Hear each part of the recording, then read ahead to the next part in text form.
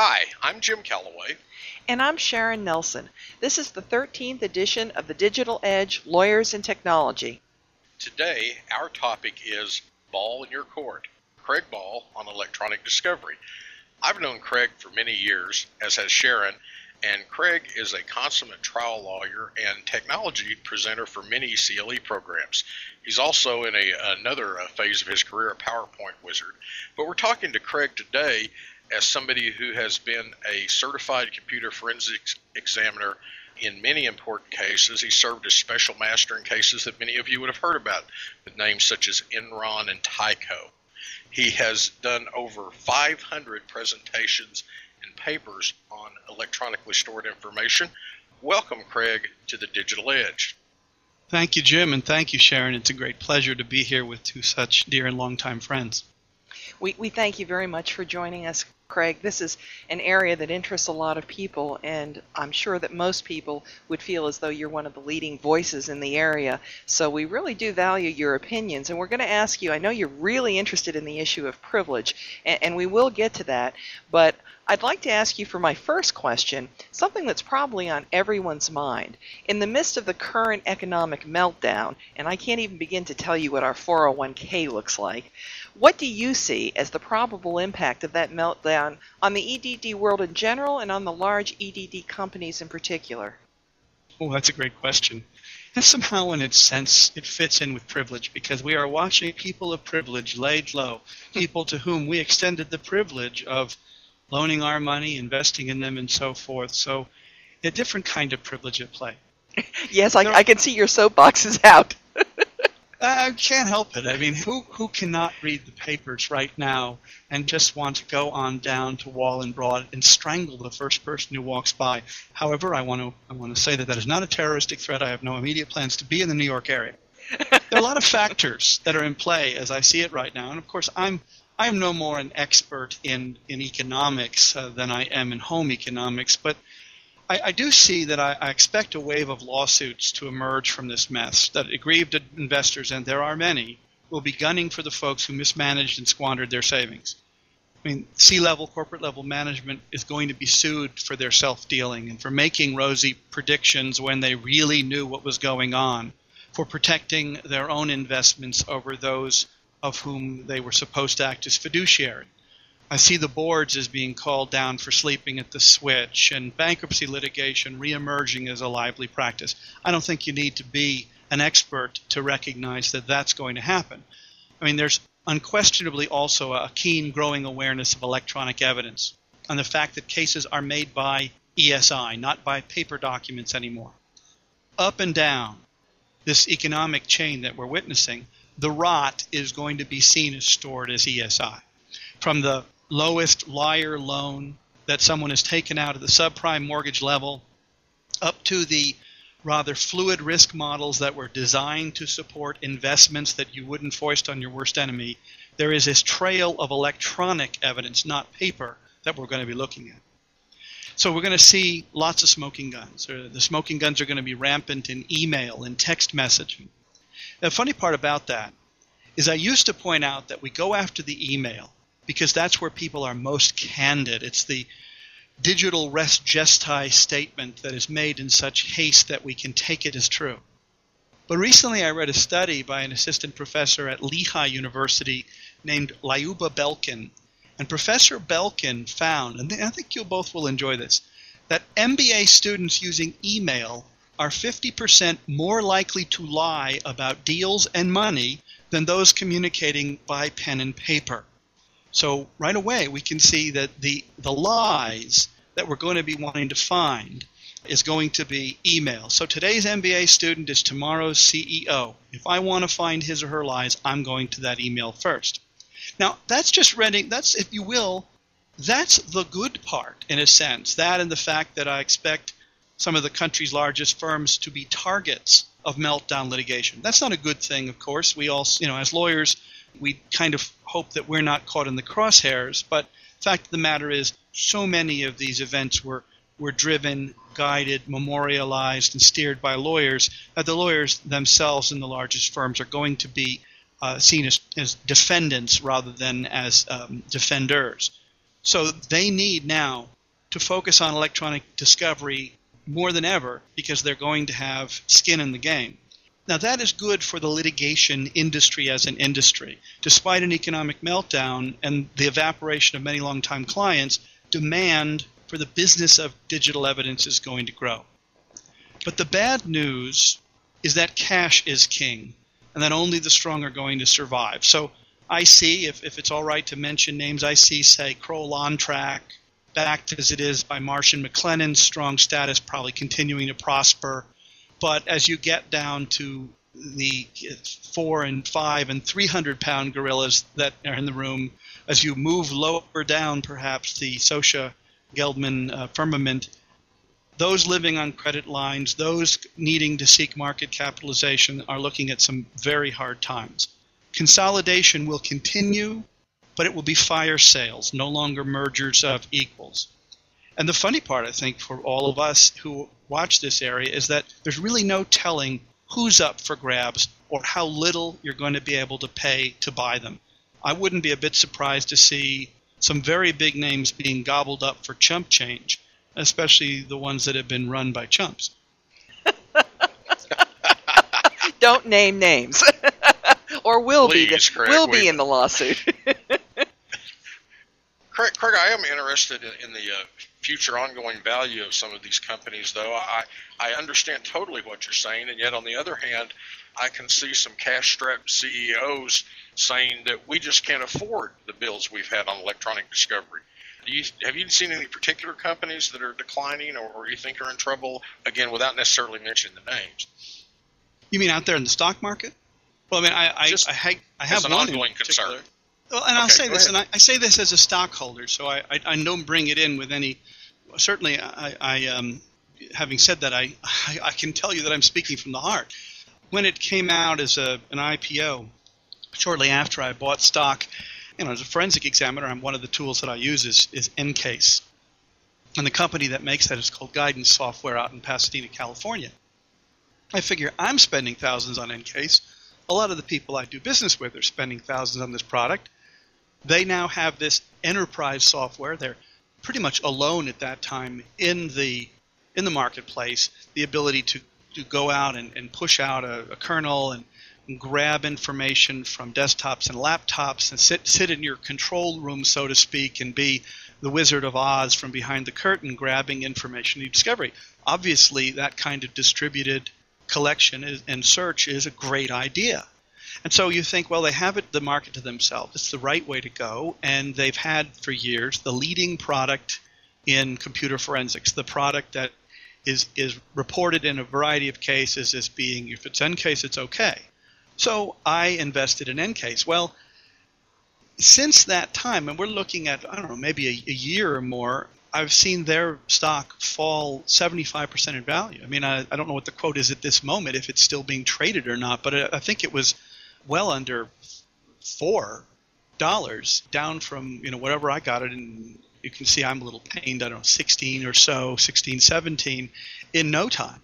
And so how does something like that happen? How do you take a situation where you have the leading product, you're alone in the market, you have a market that, if we listen to everybody we trust in this area, people who look at the economics of e-discovery, tells you that it is an exploding multi-billion-dollar market.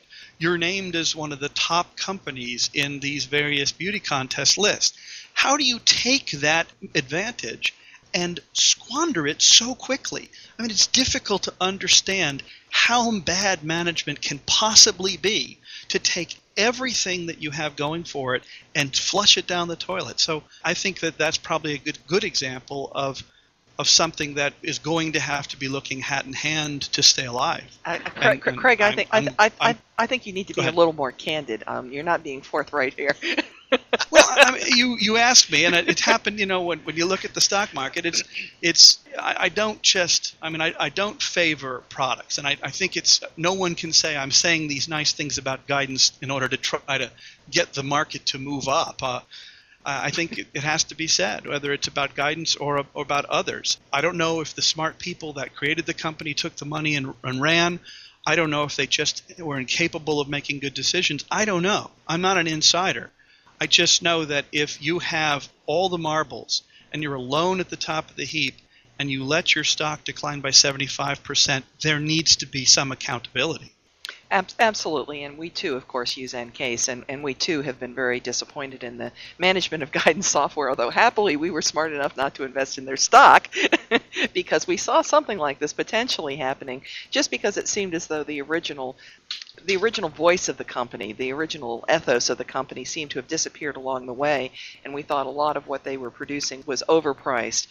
But that's just one of the many issues that many companies are going to be having these days, is how to survive in this market. So let's turn for a moment to globalization, which is the word of the day. It's causing a lot of fallout in EDD, from the outsourcing of review of EDD to the impact of the European data privacy laws on the U.S., which we're seeing more and more of day by day. Are there any thoughts on those issues you'd like to share with us, Craig? Oh, I think several. Money talks, and right now, people are coming from outside the United States, and the United States is like it used to be when I was a boy, and we'd go to Mexico, and you'd say, "I can't believe how cheap everything is here," and so you would spend money like water. Well, if you are a European coming to the United States, everything is cheap, and that doesn't mean just trinkets and electronics and clothing and so forth.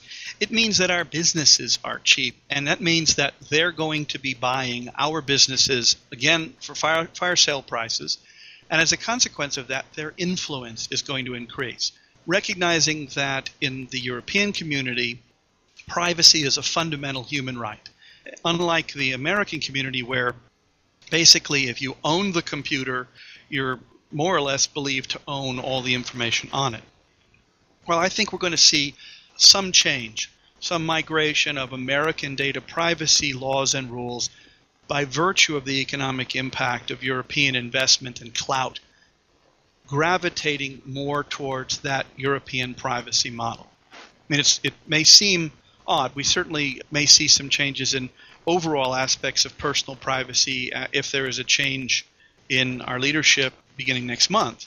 Certainly, the current administration has not been, shall we say, a harbinger of personal privacy issues. Maybe that will change. Craig, I'm really interested in how much attorneys can be involved in developing the protocols and the searches themselves, and whether an attorney can actually become the expert in a case. Can you help me a little bit with what's going on in that area?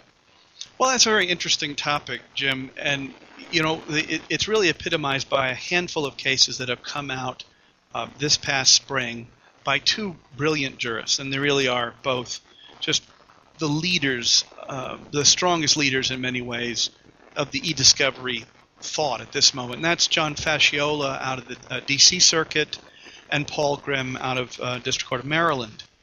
Now, Judge Fasciola led the way with a couple of cases, one in particular called United States versus O'Keefe. I'm sure a lot of listeners have heard of O'Keefe. They've probably heard that Judge Fasciola's position in that case was expressed as for lawyers or judges to dare opine that a search term is more or less likely to get information is to go, quote, where angels fear to tread. He says search is beyond the ken of a layman, and here he means layman being us, lawyers who aren't linguists, statisticians, or computer technologists. Well, okay, I might fall into the computer technologist aspect of it, but you get what I'm going at. The problem with Judge Fasciola's point, which was absolutely on point, which is this.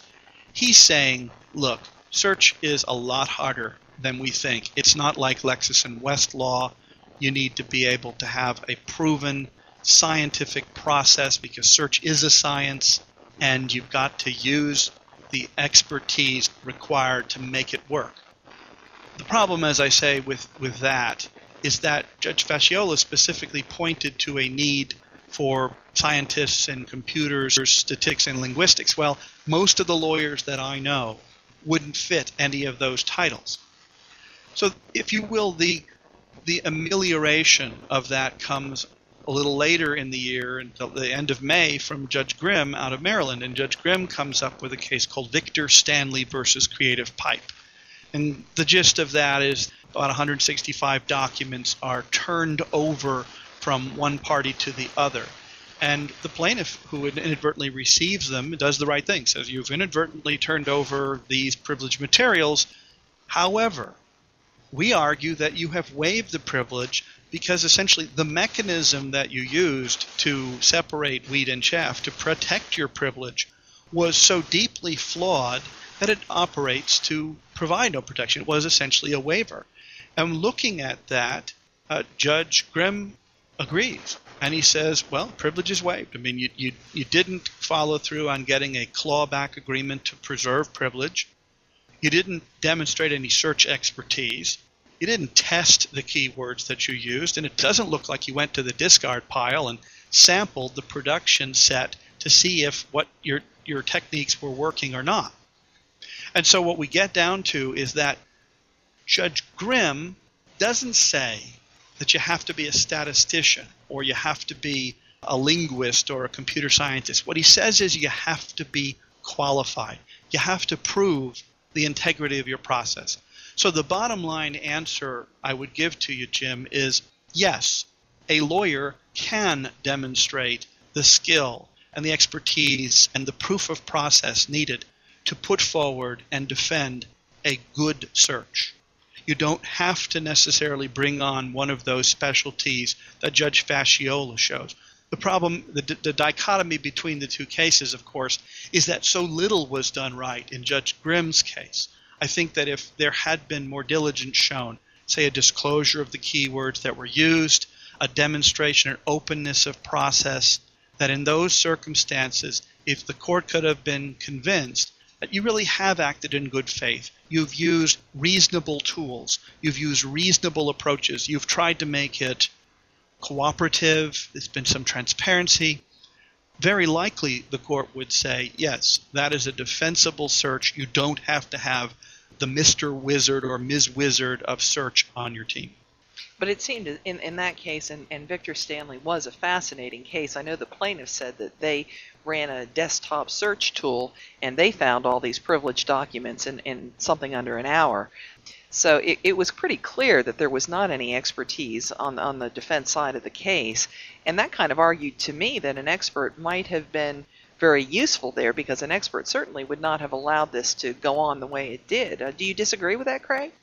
No, I think that an expert, a true expert, would have at least known that we're going to have to test. And I think that's my frustration is that the notion that a couple of lawyers can sit in a room, come up with some keywords just based upon their immense knowledge of the law and human nature, without considering all of the pitfalls and vicissitudes of that, all the misspellings, all the synonyms, all the stemming that you need to undertake, and not testing it on at least a few key custodians to see if what is coming up in response to those keywords really is what you're looking for, and also looking at what you're not getting, at least by spot checking, to see if there isn't some obvious thing you're leaving behind. It just sounds like they did not so much that they didn't do their job, it's they did a horrible job of persuading the court. They did anything at all.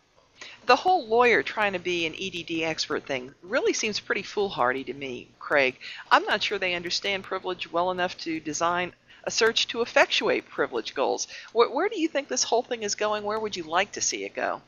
Well, I have to split that in two, which is, do lawyers understand the elements of privilege well enough to distill it into a series of keywords that take the place for their judgment of review on a page? I think the answer to that is no. Lawyers don't know the magic between their interpretation and a few magic words. Now, obviously, there are some kinds of privilege search you can do. You can look for lawyer email addresses and so forth and do some very rough cutting for privilege that lawyers will understand well enough.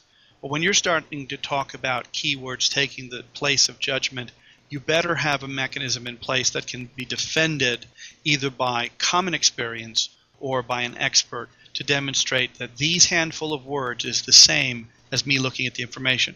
But on the other part, the idea of lawyer as EDD expert being foolhardy, there I have to take issue. I think I'm absolutely persuaded that lawyers are much more capable of understanding the technical aspects of EDD than we give them credit for. There's a switch. There's a switch in their brains that if we could just reach up and turn it off for a moment and open their heads to listen, to get some of the background of what it is that is on computers, what an IT architecture looks like, how data lives. You could just engage them for a couple of hours even. You could build the foundation that would give them that gee whiz, I think I might understand it moment that would open them up to being less intimidated. And that hasn't happened, and I blame the bars that haven't put forward technical training for lawyers. I blame the law schools that haven't incorporated electronic evidence fully or even adequately into their curriculum. And I blame the lawyers who still seem to think that if they can just look away long enough, this is all going to disappear. Folks, you need to learn it. It's not that hard. And when the other parties I mentioned put the resources out there that make it available to you, we need to seize on it and make it as important as anything else we keep up in our practices. The only people that are going to survive litigation are people who understand how to get to the evidence, and that evidence is electronic. Craig, I find myself in an interesting situation here with two people on this podcast that know a great deal more about this topic than me. So I'd like to go to a simple part of it for a moment. As you know, there's kind of two different ways to produce material pursuant to electronic discovery requests. One is in the native format where you produce the actual Word documents or the PDF files or the email file, and then the other is an image production, TIFF images typically. Are we starting to move away from producing the images only or TIFF productions to native format, and what is that gonna, how's that going to impact our future, and is it just me or does that seem to be going a bit slow? It's funny you mentioned that because I debated that very issue with a very bright lawyer from K&L Gates Law Firm up in Seattle recently at a conference in Denver last week. Now, this lawyer was convinced that TIFF was here to stay, excepting maybe for spreadsheets. And I could not disagree more. I mean, I know there is an entrenched investment in TIFF. There are a lot of people making a lot of money from TIFF. TIFF everything. Take a picture of everything and then look at the picture is a way that people are going about review of documents, and that is criminal. Let me say this. In my judgment, native is inevitable. Native works for everything because, let's face it, native is native. It is what it is. Let's look at the pros of native. It's easy to collect. It's self-authenticable. There are no conversion charges, no OCR, no flaky TIFF engines that will make things break on the wrong pages or insert blank pages and create confusion and distrust. There's no spilling unnaturally across pages. Native preserves that what-if option so that you can manipulate in a good way the data to see if maybe the hiring decision or the firing decision would have been different if I'd been 49 instead of 50, say.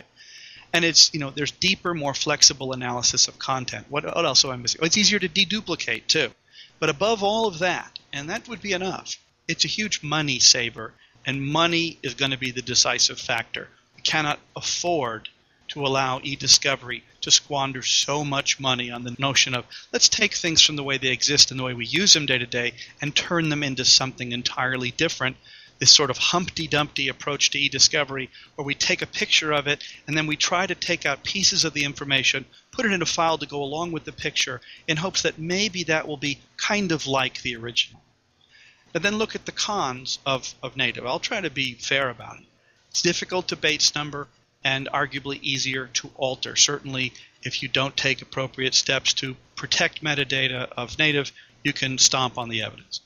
But the first of that, the difficulty in Bates number, is going to be rectified as desktop review tools improve. And I can't say too much about how the industry has let down the bar in failing to introduce tools suited to the small and mid-market electronic discovery efforts. There's a lot of good business below the Fortune 500.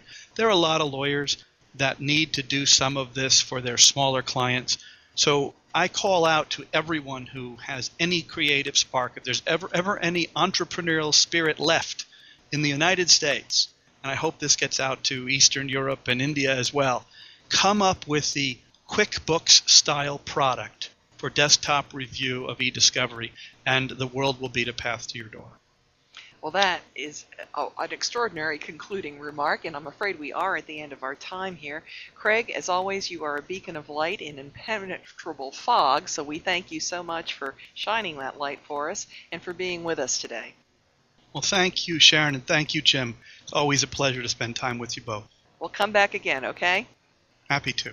Thanks, and that's all, folks, for this edition of The Digital Edge Lawyers and Technology. Thanks for joining us. Goodbye, Miss Sharon. Happy trails, cowboy.